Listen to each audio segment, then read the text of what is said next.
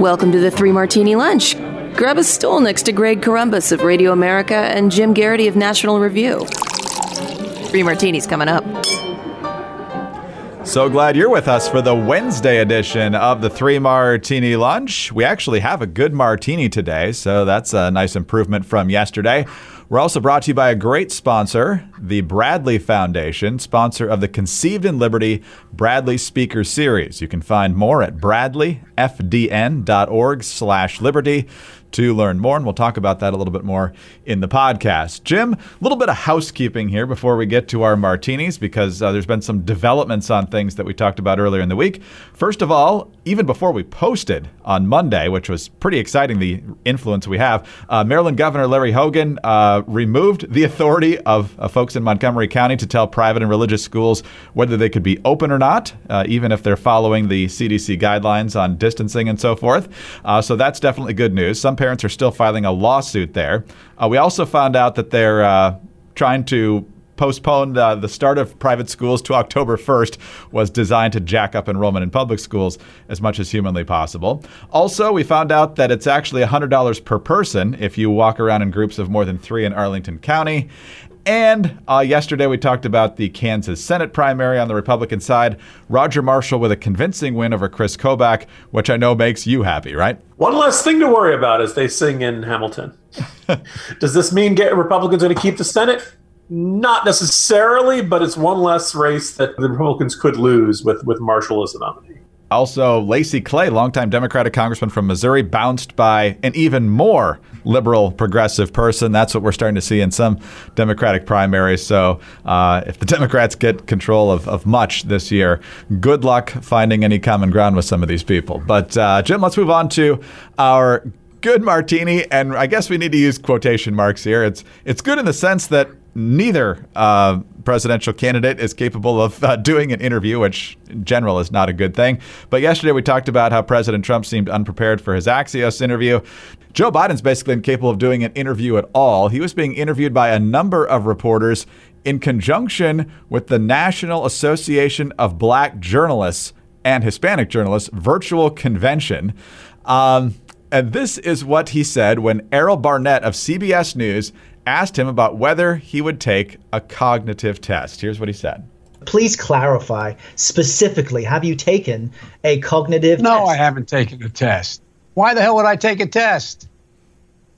Come on, man. That's like saying before you got in this program, if you take a test where you're taking cocaine or not, what do you think, huh? Are you a junkie? What do you say to President Trump, who brags about his test and makes your mental state an issue for voters? Well, if he can't figure out the difference between an elephant and a lion, I don't know what the hell he's talking about. Did you watch that? Look, come on, man. I know you're trying to goad me, but I mean, I'm so forward looking to have an opportunity to sit with the president or stand with the president in debates. There's going to be plenty of time. And by the way, as I joke with him, I shouldn't say it. I'm going to say something I probably shouldn't say. Anyway, I am very willing to let the American public judge my physical and mental my physical as well as my mental fitness, and to make a judgment about who I am. So, Jim, if you were wondering if Joe Biden was mentally up to the campaign or the job that he's actually trying to get here, I'm sure all your concerns are over now that you heard that response. Yes, Greg, he definitely put that issue to bed, which probably is where he wishes he was instead of getting up this morning and having this interview go this badly.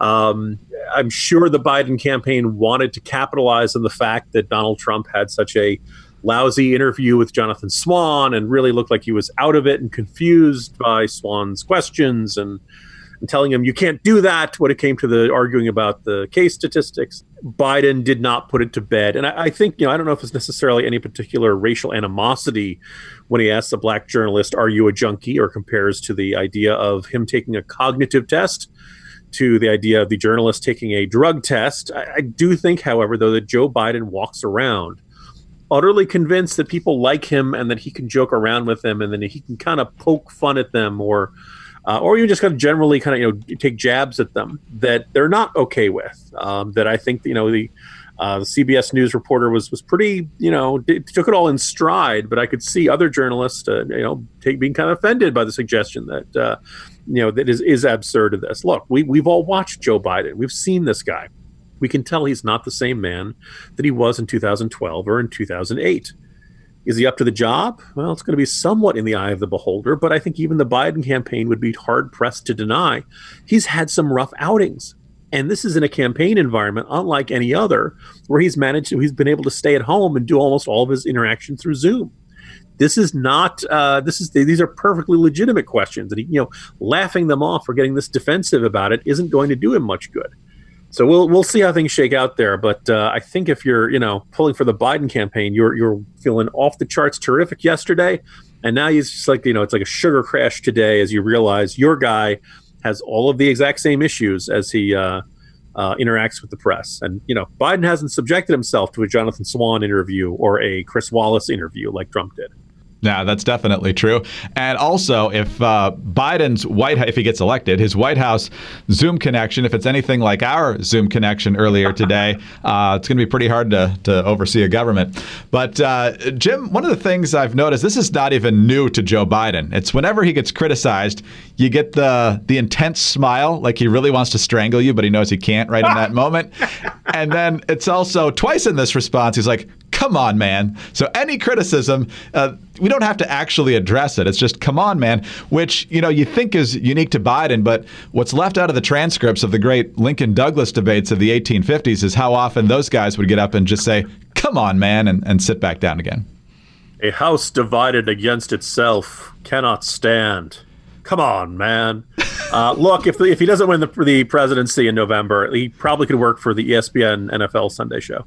That's all right. Come on, man. Well, looking to Joe Biden for erudite commentary on himself or anything else is going to be a struggle these days. But, there's a lot of stuff going on in the world right now, and some of it's coming at us so fast and so often that it's hard to make sense of it in real time. But making sense of what we're seeing these days, Conceived in Liberty, the Bradley Speaker Series, is a new video series that offers meaningful perspectives through engaging 15-minute interviews. Visit bradleyfdn.org/liberty to watch the most recent episode featuring British author and historian Andrew Roberts, the author of numerous award-winning books, including his most recent book, Churchill, Walking with Destiny. Mr. Roberts is a foremost expert on Winston Churchill. In this episode, he addresses Churchill's approach to governing during a crisis and how he evolved from statist to staunch advocate of the free market system. Roberts also shares his take on the destruction of historical monuments. So it's very much related to what we're seeing in the headlines right now. That's Bradley with an L-E-Y at the end, fdn.org/liberty to watch that video. New episodes will debut weekly, so come back often and subscribe to the YouTube channel to be notified whenever a new one is posted. Again, Bradley, fdn.org/liberty. All right, Jim, yesterday we started recording. We had just seen the blast in Beirut, and we didn't know what had happened. They're still trying to figure out exactly what happened, but if there's any good news out of this, it appears to not be nefarious in any way. Instead, it appears to be an example of gross incompetence that got at least 100 people killed, thousands of others injured, and many thousands more essentially homeless now with all the damage done by the blast itself and the shock waves that stretched for up to 10 kilometers or about 6 miles away. According to CNN, it's still not exactly clear what led to the ignition that wiped out entire streets across Beirut, but questions were swirling over whether the authorities had failed to act on warning signs ahead of the blast. Prime Minister Hassan Diab said that 2,750 metric tons of ammonium nitrate, which is typically used as an agricultural fertilizer, had been stored for 6 years at a warehouse in the port of Beirut without safety measures, endangering the safety of citizens, according to a statement. And oh, by the way, the place where this was stored, I think folks have seen the video, it's just on the coast there, within walking distance, just minutes walk from Beirut's shopping and nightlife districts. So, Jim, hard to imagine less common sense going into this. Yeah, I think, when you hear terrible explosion in Beirut, most people's first thoughts come to terrorism or some sort of military conflict, Hezbollah or the Israelis or something like that. But then once you watch those videos, you're like, whoa, wait. First of all, this appeared to have been triggered by a fire on those dock warehouses beforehand. And just the sheer scale of it made people think after initially, okay, this doesn't look like terrorism. Terrorists prefer to leave something standing that they can rule over. That just the sheer scale of the devastation was so off the charts. I could understand some people who may have initially wondered if this was some sort of suitcase nuke or something like that. It was nothing of the case. What it appears, people are recognizing the term ammonium nitrate and may recall back in the Oklahoma City bombing. That bomb, which blew up the Murrah building and did a lot of damage to the surrounding area, had about 2 tons of ammonium nitrate. As you mentioned, more than 2,700 tons were in this warehouse. And you're probably going, wait a second, why are they keeping thousands of tons of a dangerous chemical in a warehouse in extreme heat? Well, apparently there was a cargo ship called the Rosus. It was supposed to transport this ammonium nitrate from the Georgian port of Batumi to Mozambique. This is in late 2013. Ship has technical problems, goes to Beirut, fails a safety inspection, and then the question is, okay, what do we do with this ship? The ship is then seized as the owner runs out of money.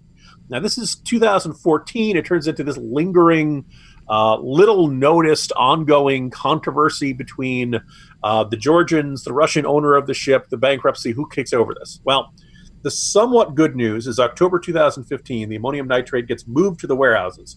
They recognize that having a whole big amount of ammonium nitrate on the ship is not safe. We got to get it off the ship.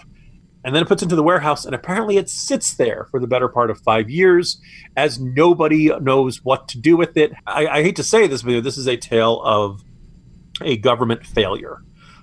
These sorts of things are going to happen when you are a major port. You're going to have people bringing stuff in that isn't safe, that you're not supposed to have. And it's Beirut, it's the Middle East. There are going to be people who are going to be interested in that kind of explosives.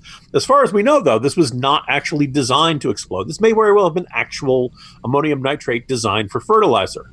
It just ended up being stored in a warehouse, massive amounts in extreme heat. It may have been triggered by some other fire with other stuff. There are reports of other firecrackers and fireworks and things like that. But, Beirut, you and I talked yesterday about how if you grew up in the 80s, you knew Beirut was like the world capital of terrorist bombings. Nothing that happened in that era was as devastating as this. The pictures are jaw-dropping. And it's kind of baffling. In a very strange way, if it had been terrorism, we'd have somebody to be mad at. We'd have somebody to be to blame. Someone.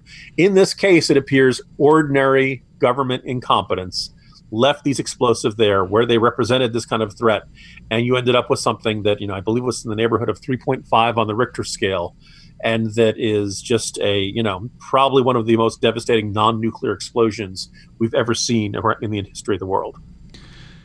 Just the idea that it was left there with not much of thought to the fact that it was so close to a major population center. I mean, we have debates over what to do with nuclear waste, but the debate is whether we put it in this ridiculously remote part of the country or this ridiculously remote part of the country. This was within minutes walking distance from the shopping district. And so, obviously what people think about policy and their principles and their character matter when you're choosing leaders. And I know it's a different system over there, but 2 cents of common sense would help here also. All right, Jim, let's move on to our crazy martini now. And we're seeing some reports today that Biden is down to basically Susan Rice and Kamala Harris for his vice presidential selection. I don't think the campaign has said anything official about that, but sources somewhat close to the Biden campaign and multiple sources are suggesting that, which means that the very short-lived VP furor over California Congresswoman Karen Bass could be coming to a close here. It didn't take a whole lot of Googling to figure out that she was going to be a problem for this ticket, if in fact she is being scratched off the short list. She had said wonderful things about Fidel Castro as recently as when he died just a few years ago. She referred to a former Communist Party leader as a mentor. And this comment from the grand opening of a Church of Scientology event a few years back also raised some eyebrows. As both a leader in our state legislature and a representative of Los Angeles, my goal has been a simple one: to actually make a difference. So that's why I first have to say that this day and this new church of Scientology is an exciting moment because I know your goal and your commitment is truly to make a difference. Jim, I think with that music, we figured out how they brainwash people, but I couldn't even get through the whole video. But she's taking a lot of heat for that, treating the Church of Scientology with more respect that a lot of people think that it is due. It is Los Angeles, so some of her constituents are probably adherents to that. But when you look at everything that's been uncovered about Karen Bass in basically a week, you have to wonder how good the vetters are over at the Biden campaign. But what do you make of it all? Well, I listened to the full video, Greg, and my first thought is, did you know that all life originated from a giant volcano? Also, Tom Cruise's movies are all excellent. And I'm starting to think that Leah Remini is slightly more dangerous than Osama bin Laden. Maybe I shouldn't have watched that whole video. Yeah, so look, by the way, if you happen to be a Scientologist, God bless you, or L. Ron Hubbard bless you, whichever one you prefer. I don't like to see, like, for example, the German government going after it, just because I just don't like the idea of the German government going after religious minorities. They've kind of got a bad history in that area. You're free to believe whatever you want to believe in this country. Obviously, Scientology has attracted its share of very vociferous critics, shall we say, arguing it functions more like a cult than a religion. But fine, okay, Karen Bass goes. The weird thing is that Karen Bass, her initial explanation was, well, look, it was in my district, of course. And then, of course, it turns out that this event was not in her district, and no one's not quite clear on this. This is on top of all the other issues about her giving eulogies to her mentor, who was a leader of the Communist Party in the United States. Bass's appearance on the Biden short list has been weird. And I wrote a little bit about this in the Morning Jolt, that, like, Kamala Harris, whether you love her or hate her, okay, fine. You completely understand the logic behind that. Susan Rice, okay, hasn't run for office before, but she and Biden have a close working relationship. If you're going to go run as the restoration of the Obama presidency, you might as well run as the restoration of the Obama presidency. But Bass just kind of came out of nowhere. And there was just it was fascinating to see how quickly she rocketed to the top. I don't know if this, opposition research drop regarding the Scientology stuff came from the Kamala Harris camp or any one of her rivals. This is the sort of thing that happens during the Veep vetting process. People who prefer one immediately start, sharing the worst stories about all the other options, hoping that their person ends up being the strongest nominee standing. Look, is this by itself going to derail a Biden campaign? No, but I think most people associated with Biden, if Karen Bass's job is to be the do no harm candidate, the idea that she is getting up there in years herself and is not going to be pursuing the job as a audition for her own presidency, the idea that she would be she's well respected by other Democrats on Capitol Hill. That's fine, but look. Communist Party, pro-Castro, Church of Scientology, you can see how the Trump campaign could make a lot of hay out of this stuff. So my suspicion is that the Karen Bass boomlet has been very short-lived, but I guess we're just going to have to wait and see, Greg. I was kind of hoping he might pick her because, A, it seems like there's a treasure trove of opposition research here that's not that hard to find out. And secondly, if you look at the relatively recent history of picking sitting House members as running mates, it doesn't work out too well. You got Paul Ryan. That didn't work out too well, though I don't think he necessarily made a big difference in that outcome. Geraldine Ferraro, of course, was a fantastic addition for Walter Mondale in 1984. You go back to Miller, was Barry Goldwater's running mate in 1964. Again, probably not the reason that turned out the way it did. But sitting House members, just like running for president, putting them on the ticket usually doesn't do much good. Yeah, and there's an argument that all of the Veep stakes speculation that most of us in politics love to get all excited about doesn't make a very big difference in the campaign. I've heard some people argue that Sarah Palin hurt McCain. I think it's actually the opposite. I think that McCain, when you look at those numbers, he was not on a good course, and he did not have the party unified behind him. Palin gave him whatever excitement and enthusiasm he was able to generate that cycle, which was, by most standards, a really, really bad one for the Republican Party. My sneaking suspicion here is that Bass seemed to jump out when the attitude was, you know what? All of his other contenders, he's already promised it's going to be a woman. Lots of Democrats expect it to be an African-American woman. Let's do no harm. Let's just look through every possible African-American woman in the Democratic Party, find somebody who's not going to generate problems and pick that one. And I don't know if The choices in which you say do no harm also probably do the least good too. Up until last week, I was like, I couldn't tell you the name recognition numbers on Karen Bass because as far as I could tell, no pollster had ever asked about her on a nationwide scale. Now there's a new one out this morning. It's like neighborhood of 35% positive, 15% negative, and about half of respondents didn't have an opinion. If you pick an unknown, it's going to be this mad dash to see who can define that person the most. I think stories like this would hurt Karen Bass, and so my suspicion is Biden won't go in this direction. But, Greg, that's the kind of choice that someone who's not experiencing cognitive decline would make. Jim, I think it's next week now we're supposed to get the selection. Do you have a prediction? It seems, based on our previous martinis, that Chris Dodd, who's running the VP search, is not all that enamored with Kamala, which would make me think that if it's down to those two, that Rice has the edge. But what are you thinking? Yeah, I mean, for what it's worth, Axios said the list had come down to those two. I think that, in a strange way, Chris Dodd being part of the search, I think is kind of revelatory. And not necessarily in a good way, but like, as I mentioned, there's not a single Democrat outside of Joe Biden who'd say, hey, what does Chris Dodd think? Who does he think would be a good pick, right? The only reason Chris Dodd is on that list is because Joe Biden knows him and likes him and trusts him. If that's Joe Biden's criteria, if that's what matters most to him, if he wants somebody he knows and that he likes and that he trusts, well, then between those two, I think he knows and likes and trusts Susan Rice a heck of a lot more than he likes Kamala Harris. I think if he picks Harris, Greg, I'm offering free advice, Joe Biden, get a food taster. Wow. Well, get ready to talk about the 5 Sunday shows that Susan Rice was on back in 2012. I mean, she's got her own issues, no doubt about that. But and it's not like I'd be cheering. But if you ask me who is most likely right now, I'd put my money on Rice, but not a lot. He's got to defend the same record. Obviously, they're both there to protect and do what they can to burnish the Obama legacy. So, Jim, we'll see what happens, but we know what's going to happen tomorrow. We'll see you then. Come on, man. Jim Garrity, National Review. I'm Greg Corombos, Radio America.